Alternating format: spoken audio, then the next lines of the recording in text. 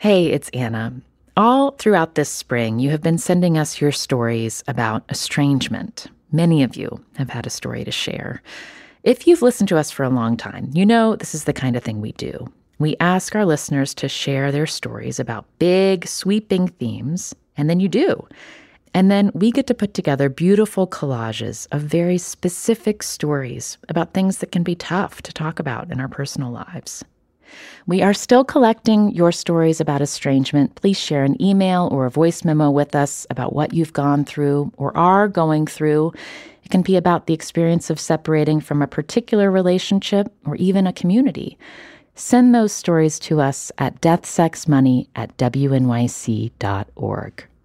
One thing that has come up as the team has talked about estrangement is whether breakups count.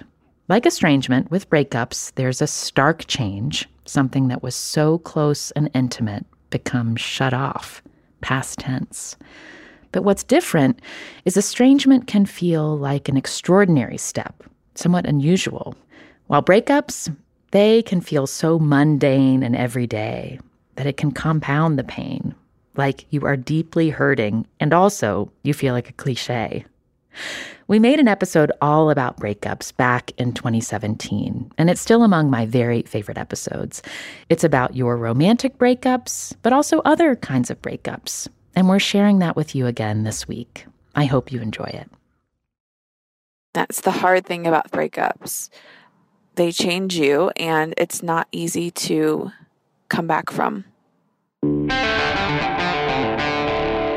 This is Death, Sex, and Money, the show from WNYC about the things we think about a lot and need to talk about more.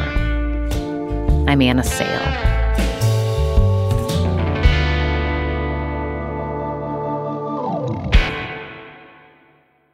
A breakup is one of those rare things in life where there's a clear before and after. You were together before, a team. Now you're separate and you're on your own. Cynthia Penalva went through her hardest breakup 4 years ago. He was my rock. He was my person. I really miss that. Her breakup was with her best friend. They'd been really close for about 15 years, starting when they were teenagers growing up in Miami. They went to the same church. Their families knew each other. They even worked together. So we saw each other like 6 days a week. And then one day, they had a conversation that changed everything. I remember that he was trying to beat around the bush. And I asked him, "Are you coming out to me?" And he didn't answer that. And he was so scared telling me. And I was so scared for him. I was just worried for him. What were you worried about? I was worried that his family was going to disown him. And that it would change everything between us. So he heard you saying, I'm worried for you, so maybe think twice about whether you want to come out because you might lose a lot. Yeah.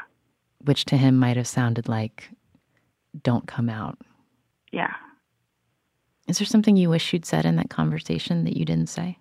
God, yeah. I relive that moment a lot.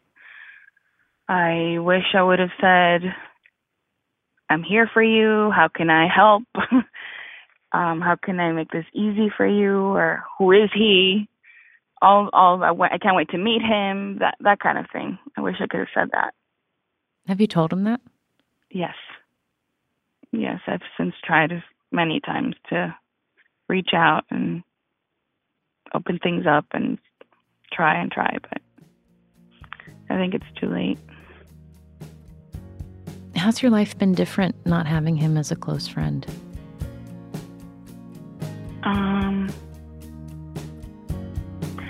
It's hard to catch other people up.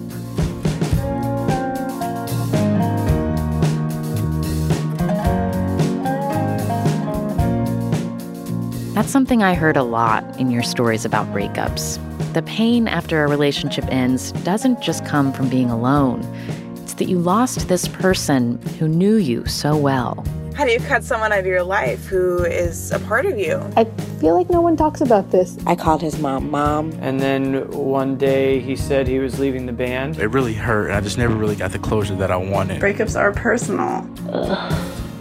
We've been collecting your stories for the past several months. You've sent in hundreds and hundreds of emails and voice memos exploring all the dimensions of a breakup. Being left. She was really cold and really rude. Hey, we've got to talk. She just didn't look at me in the eyes. It's not you, it's me. And of course, those are the worst words ever. And we heard from a lot of you who did the breaking up. I told my husband that I was done. Our relationship sucked. I wasn't going to change, and he wasn't going to change. I don't want this to be my life. Do you think you've decided that this isn't going to be a forever relationship for you? I feel like every time I decide that, I'm done. It's just, he's so sweet. Going through all your breakup stories, I was reminded how the hardest part can be the lead up to a breakup, especially when you're the one considering leaving. This just seems like a way to just wipe the slate clean and start over and just kind of burn my life down as it is and rebuild it. This listener, who I'll call Steve, is thinking about breaking up with his boyfriend. He's in his mid-30s. He was 19 when they started their relationship. I don't know really what it's like to not be in one, at least as an adult. Part of me wants the freedom to not feel like I have to, text if I'm running late or decide on, what we want for dinner together. Are you bored? Yeah. Why haven't you broken up? Because I love him and I don't want to hurt him. I am scared of being, older and alone and unable to kind of find somebody else if I wanted another long-term relationship. Do you think you're going to break up? Point blank, completely honestly, no. My guilt is that I know he is open to fixing this, and I worry that I'm going to basically keep staying in the relationship and resenting him for keeping me in a relationship that is perfectly good, but that I still just wonder about. A few days after we talked, Steve sent us an email. I regret saying I resent my boyfriend, Steve wrote. He loves me enthusiastically and without reservation, and I resent my own inability to fully return that love. When it's more about you than your partner, breaking up can be really confusing. You can't just blame everything on the person you're leaving. A listener named Mia sent in a voice memo about deciding to break up with her boyfriend after 6 years. It's a choice she still struggles with. I realized I just wasn't happy. It wasn't anything that he had said or done.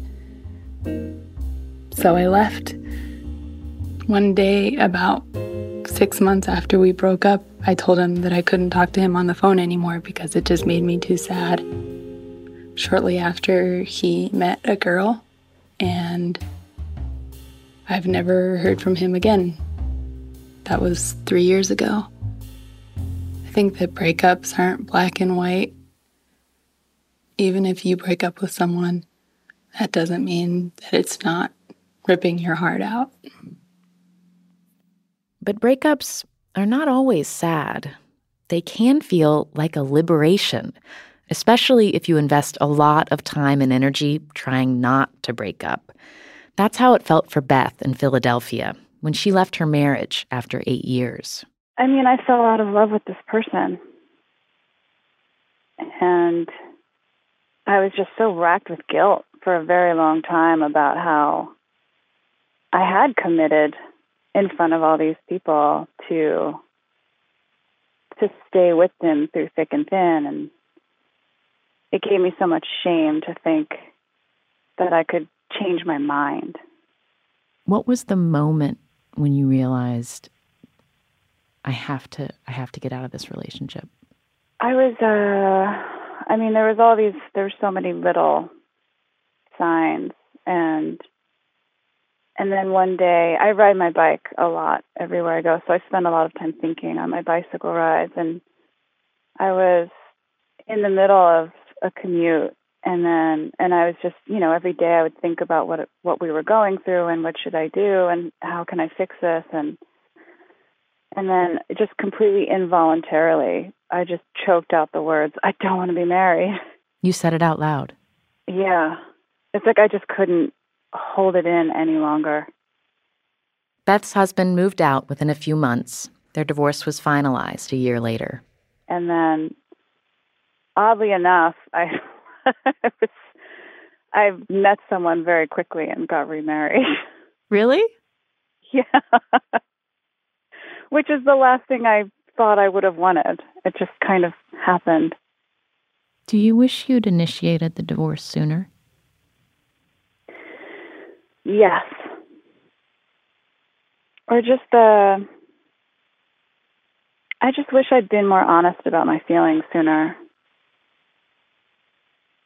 I think it could have spared us both a good deal of pain.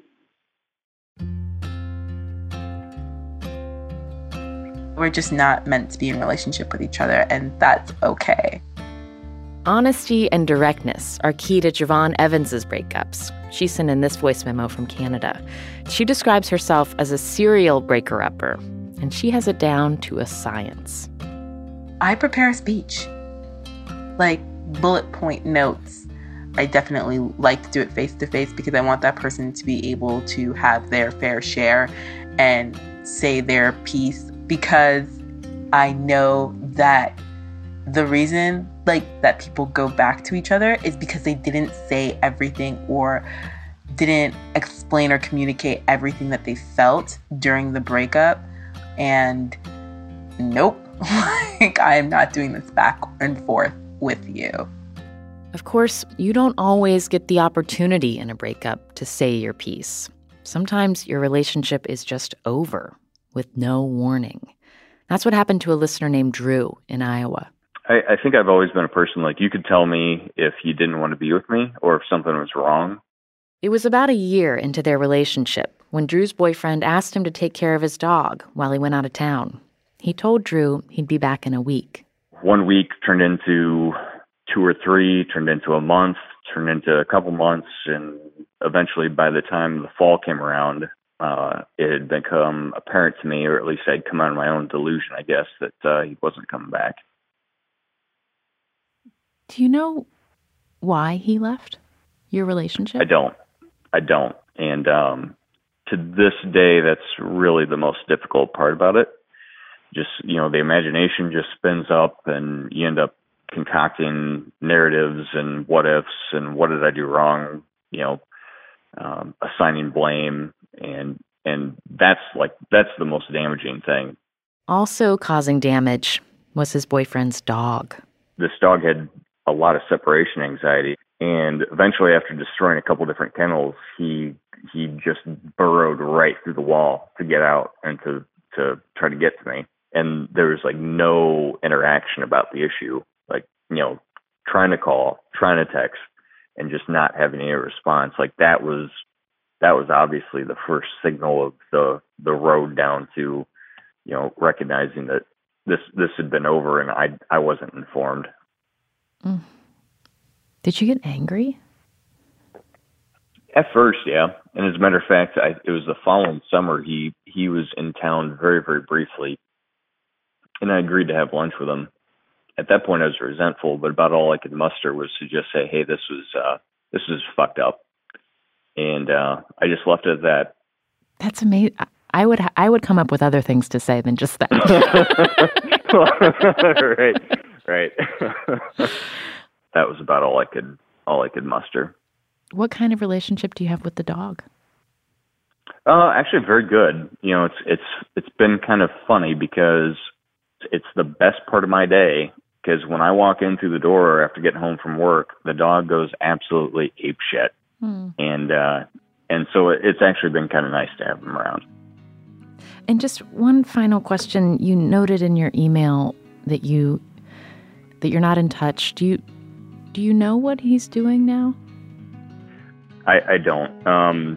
I guess sort of the little bit darker part of me, when I'm sleepless at night, every once in a while I'll just Google his name just to make sure no obituaries come up.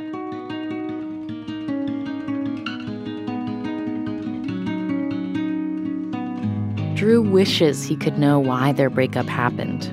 But with no communication, he has to figure out how to move on without any answers. A lot of you had different opinions about whether staying in touch after a breakup was the right move. Sometimes, though, a clean ending isn't even possible. You have to figure out how to move forward together, like when you're related.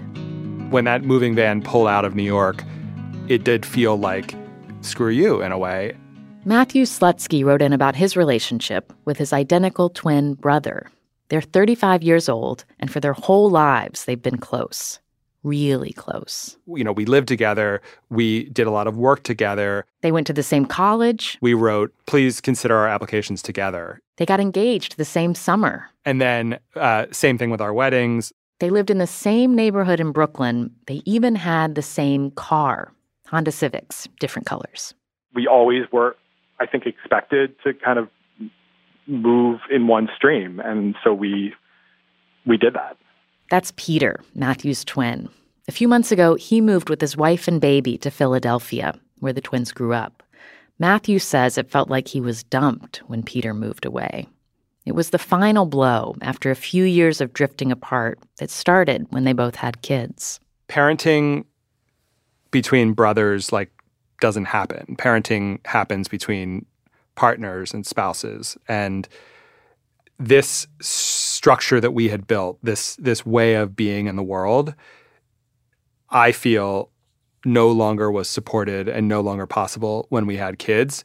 And for me, that was really the hardest time, was trying to keep that sameness at a time when things were diverging and when we had two very different, amazing but different children in front of us. But it is kind of cool that we had this chance to, meet these two new kids and bring them into these separate lives, which is something that we've never had the ability to really do before. Your daughter saw you as an individual without your brother.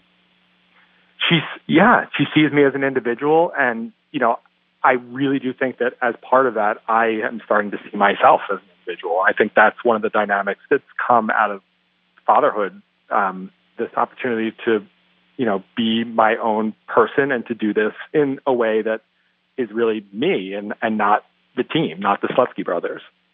But now Matthew and his family are considering their own move to Philadelphia. Of course, whenever I tell anyone that we're considering this, they say, of course you are, because your brother did. And that is a dagger in my side. I mean, that really hurts.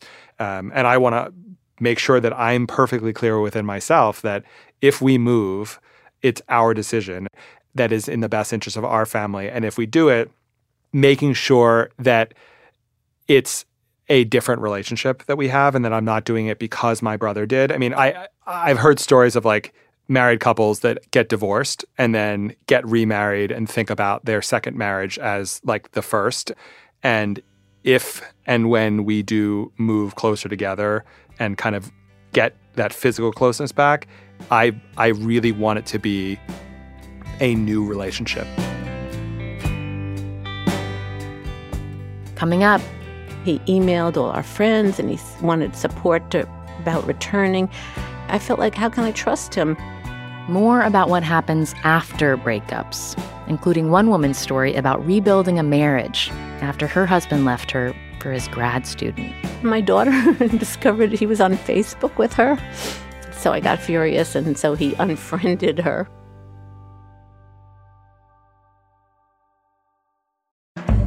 This episode is brought to you by Fail Better, David Duchovny's new podcast with Limonada Media. On Fail Better, David, who has experienced both low and high-profile failures throughout his life, explores the vast world of failure, how it holds us back, propels us forward, and ultimately shapes our lives. Each week, he will chat with guests like Ben Stiller, Bette Midler, and more about how our perceived failures have actually been our biggest catalysts for growth, revelation, and even healing. Through these conversations, he hopes listeners can learn how to embrace the opportunity of failure and fail better together. Fail Better is out now wherever you get your podcasts. We have had a lot of exciting new things to share with you about the show recently, but this might be some of our biggest news yet. Death, Sex, and Money is officially going to be live in New York City at the Tribeca Festival on June 11th. And I want to personally invite you to the live taping we'll be doing with the legendary journalist Kara Swisher. If you know Kara's work, you know her ability to get people to tell her things is unmatched. And she does it in her signature hard-charging way. She is not afraid of things getting a little combustible. I have a slightly different interview style, so we're going to talk about that and play around with that in experimental ways that I think will make this a special show unlike any of our other live shows up to this point. And it's not often that I get to do a live Death, Sex, and Money show in New York, so I really hope to see you there. Whether you're in the city, on the East Coast, or just been looking for a reason to visit New York City, come on June 11th for this show. You can get tickets now at tribecafilm.com/deathsexmoney. We are so excited to see you there.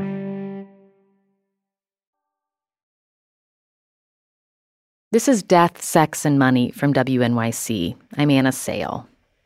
After a breakup, there is the recovery from a breakup. And it can be really hard to predict how long that will take. When we broke up, there was a span of like half a year, when I still thought fondly of her. I mean, I think that's what they say about heroin users, right? You just remember the good times. This is Simon. That's not his real name. The bad things that happened, the fights, the violence, it wasn't part of the memory. Simon wrote in about a relationship that ended about 2.5 years ago. He met his girlfriend at a bar. Soon after, they were spending every night together. But their relationship was a tumultuous one. There was a lot of fighting. Sometimes, he says, things got physical. There was a time when, I think she had picked me up from work and another fight broke out. She says, "That's it, I'm driving you home." And some point in, within a couple miles from her house, she just, hauled off with a closed fist and cracked me in the face once, twice, 3 times in a row. Punched you? And, oh yeah, right, kind of in the cheekbone area. Did it hurt? Oh yeah. You don't really anticipate how hard someone can hit until you actually get hit by him. It was, I saw a few stars.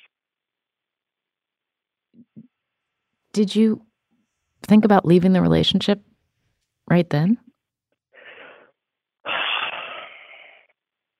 No, and I think that's when, I really do think that's when I realized I was experiencing what I had girlfriends who had domestic violence issues before, and of course it was always like, why don't you just leave? And when I would think about leaving, it was like, you know what, the things that I'm in it for outweigh those, once a month blow up, fights. Did you tell anyone she was violent with you? Not for a while. When I would talk to friends about it, my friends would either say like, well, it's not that big of a deal. You're a guy, just, hold her arms down until she stops. Or it was shock and appalled that they couldn't see it from the outside when it was going on. Could you just hold her arms down? No. The fighting continued, and Simon told me it got worse. There was one night where she pushed me down a half a flight of stairs in the apartment. He broke up with her after that. They got back together. And then she broke up with him. It's not to say that I didn't try to get back with her a few other times, which I think is the nature of, domestic violence against you. You just always feel like, well, maybe that was right where I needed to be. Or maybe it was something that I actually did wrong this whole time. Did she break your heart? Yeah. Yeah. And I think that even now, I think it's still broken. If you could be back together with her, would you? That's a question I think I deal with maybe more often than I'd like to admit. But yeah, I think there's plenty of things I think back, and she unwittingly became the measuring stick from which I compare all of the relationships to, whether it be the ability to be emotionally vulnerable, or the personality types, the witty exchanges, or the sex. I mean, everything is always used as I've had better. And I do sincerely worry that I might not ever have better. And that's an uncomfortable thing to admit when the person who I'm talking about could make me feel scared for my life, all the things that have been threatened just by the things that she's done. It's really uncomfortable to say, but yeah, I think I would. I think about, why do people return to someone who's hurt you so much? And I just felt like we had too much between us. Nan Bauer Maglin and her husband are one of those couples for whom a breakup didn't last. She was 60 years old when they split up. Her husband was 61. He fell in love with his student who was 25, and it came as rather a great shock, actually. What was it like those first days after he moved out? Terrible. I thought about suicide. This great feeling of rejection, and especially, I think, if you're older, you feel like an older woman who will never have another, relationship, and you just feel ugly and invisible and sad and quite gray. The feeling of grayness was very strong. Did you stay in touch with him after he moved out? Yeah, we did, and it might have been a mistake. I kept debating it. We emailed every day, and we talked almost every day, except on weekends. But then after about a year and a half, I just decided I didn't want to do that. If I wanted to move on, I had to let go. And so we stopped. And it was pretty soon after that he decided he wanted to return. And it was very hard because I felt like, how do I know this is going to be it? But then again, we had 25 years between us and a family and everything, and I wanted to return to that relationship. How did you deal with the humiliation of your friends witnessing this whole thing and then reconciling? Well, I don't think I dealt with it well. I felt very humiliated, very embarrassed, very ashamed in certain ways, and like a failure. I felt all my rhetoric about being a strong, independent woman was sort of undermined and revealed that actually all I wanted was to be in a couple. And a number of my friends were very angry that I decided to return to him and didn't want to talk to him and didn't want to see us. But actually, I learned some things from the breakup. What did you learn that you wanted to change? Well, I learned that I was too negative and that I nagged and that little things bothered me. And all of that went away when we returned. I just wasn't important anymore. Like her husband, Nan was a college professor. And after they got back together, she published a book about the experience of being broken up with as an older woman. She titled it Cut Loose. First, I was going to call it Dumped, but that's so negative. You're cut loose, you're betrayed, they break up with you. But Cut Loose is also about freedom. I sort of knew that I could be on my own and that I had friends, and I was very committed to keeping all my relationships. Nan and her husband were together for 13 more years. And then, this past summer, he suddenly got sick. He died a week after being diagnosed with pancreatic cancer. The horrible part was that we didn't have really time to talk about anything or to talk to each other or talk to the kids because it was so fast. Did your time apart and when you were broken up, did the feelings of abandonment from back then resurface in any way?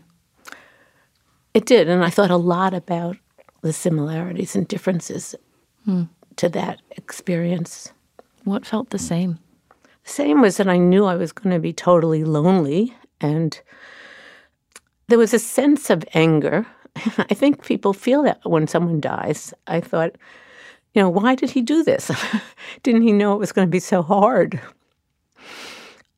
But I knew he couldn't help himself, whereas the first time I was angry and he could have helped himself.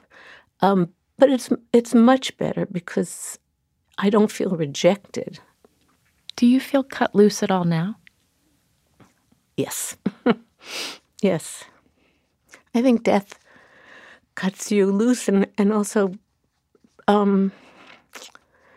pushes you towards, if you're older, towards thinking about dying a lot. In some ways, I would like to die because I miss him a lot.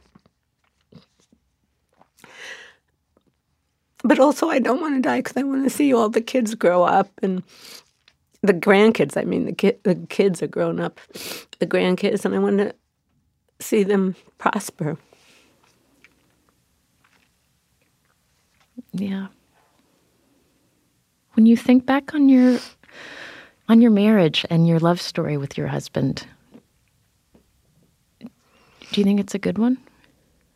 Oh, entirely, even the bad parts. But I also feel the loss a great deal.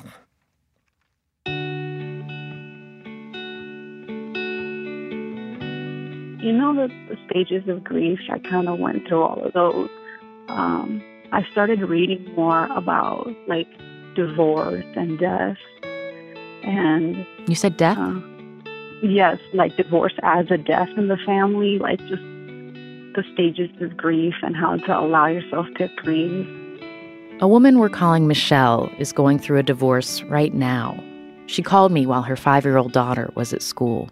I have somebody looking up at me, she depends on me for everything, so she's sad.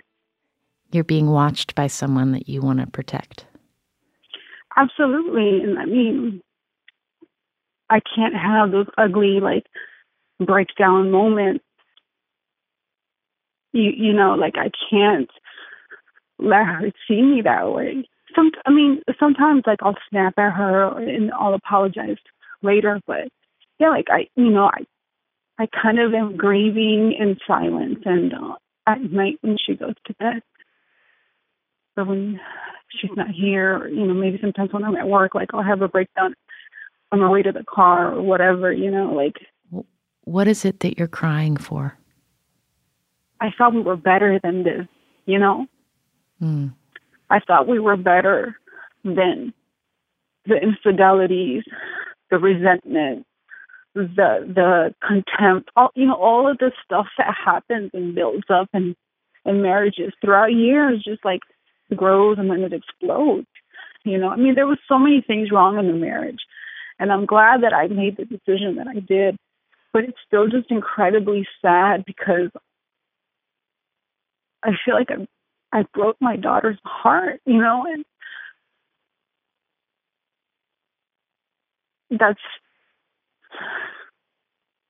that is maybe one of the toughest things, Yeah. When your daughter's not around, when you're by yourself, when a wave of sadness hits you, what do you do?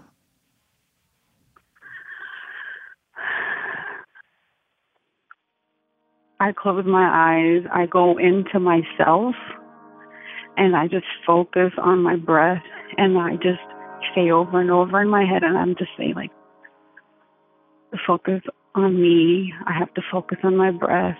That's the only thing that I can control. Focus on my breath. The only thing that I've got going for me is that I'm breathing. Trying to remember that. Still breathing. This listener, whom we're calling Thomas, sent in this voice memo. He's also right in the middle of a divorce.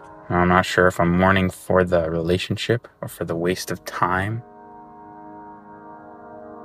It's hard to see that there was really any value in the relationship at all. Thomas is 25. He and his wife got married right out of college. 2 years in, he found text messages she was sending another man. That was the first time, and we tried fixing things after that, but that didn't work, and there was a second time. So this kind of repeated, and that was really difficult for me, and my house felt like a hostile place. So I asked her to leave. And you're young. You're at an age when I imagine many of your friends are not married. Do you know many people who've gone through divorce? Not really, actually. At least growing up, I never knew anybody who was divorced. I have met a couple of people through work more recently, but that's it. I really don't know anybody. How much are you talking with your ex? Frequently. What are you talking about?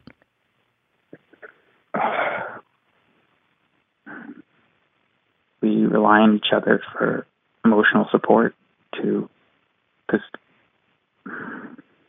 we're the only people who understand what happened to the other person. She reassures me that things are going to go all right. Are you looking forward to your divorce being final? In some ways, but only, I think those ways will be very fleeting. The scariest part for me is what else comes with that, because I have to figure out where to live. I have to just figure out who I am. But every box that I get to check, I get closer to having to be on my own and figure out my own shit. Yeah. And that's hard. Yeah. I got divorced when I was 30. Do you have any questions for me? So many questions. How do you look back on your marriage, your first marriage? Oh, that is a big question. Oh, with many answers. I look back on it now and it feels like a completely different version of my life. It feels like a long time ago. I also think of it now like with a kind of compassion for both of us, because we were young and we were figuring out a lot together. Mm-hmm. But I definitely feel like after that marriage was over, I felt stronger than I had ever had. Like it just summoned more from me than I had ever been asked of before. You know? Like it's like when everything was wiped away, like what did I want to build back? And that was terrifying. And it also was like such an incredible opportunity, because you get to think about what are the things that you want in your life and what's important.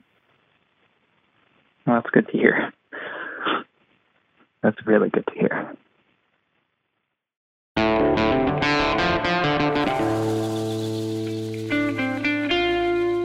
That's a listener we called Thomas. Since we first ran this episode 5 years ago, the listeners I talked to have experienced some big changes. Thomas told us he's now engaged. He and his fiancée started dating in the fall of 2020, and they're planning to get married later this year. He actually emailed that update from a vacation they were taking together in Tuscany. Cynthia told us that as a result of the episode, she reconnected with her childhood best friend. She says their friendship is better than it has ever been, and she actually moved in with Ben, and they quarantined together in 2020 while she finished her PhD dissertation. Beth, who told us about the exhilarating period after the end of her first marriage, is remarried and lives with her husband and 4-year-old in the Philadelphia suburbs. She said she loves her family and also misses those post-breakup days of eating black olives from a can for dinner and being alone. Drew, whose breakup came as a complete surprise, says it's still the best part of his day to come home to his dog. He's happier than ever with his current boyfriend and writes, "With any luck, there won't be any more breakup stories coming from me." And Nan is now 80, and she told us that she started dating a year after her husband died. She met a man she liked, and they've been seeing each other for 4 years. And me? My divorce was 11 years ago now. I will celebrate my 7th wedding anniversary with my husband Arthur this summer, along with our 2 little kids. Death, Sex, and Money is a listener-supported production of WNYC Studios in New York. Our team is Julia Furlan, Zoe Azulay, Afi Yellowduke, Emily Botine, and Andrew Dunn. Katie Bishop, Chester Jesus Soria, and Adriana Rush contributed to this episode. Our intern is Lily Clark. The Reverend John DeLore and Steve Lewis wrote our theme music. You can email our show at deathsexmoney@wnyc.org with your reactions, your stories, or story ideas. And subscribe to our weekly newsletter at deathsexmoney.org/newsletter. And remember, breakups are losses, but they make way for something new. For Beth, the woman who decided to get divorced on her bike ride, a new ritual provided some comfort after her ex moved out and took most of their furniture with him. It was so empty, and I have these beautiful hardwood floors, and so I would just dance. I would get home from work, and I would drink some wine, and then just play all the terrible music that I wasn't encouraged to listen to during my marriage. Is there a particular song that you remember dancing to? A lot of Enya.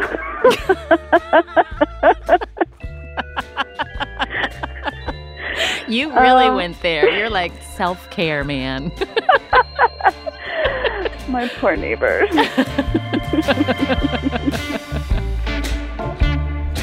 I'm Anna Sale, and this is Death, Sex, and Money from WNYC.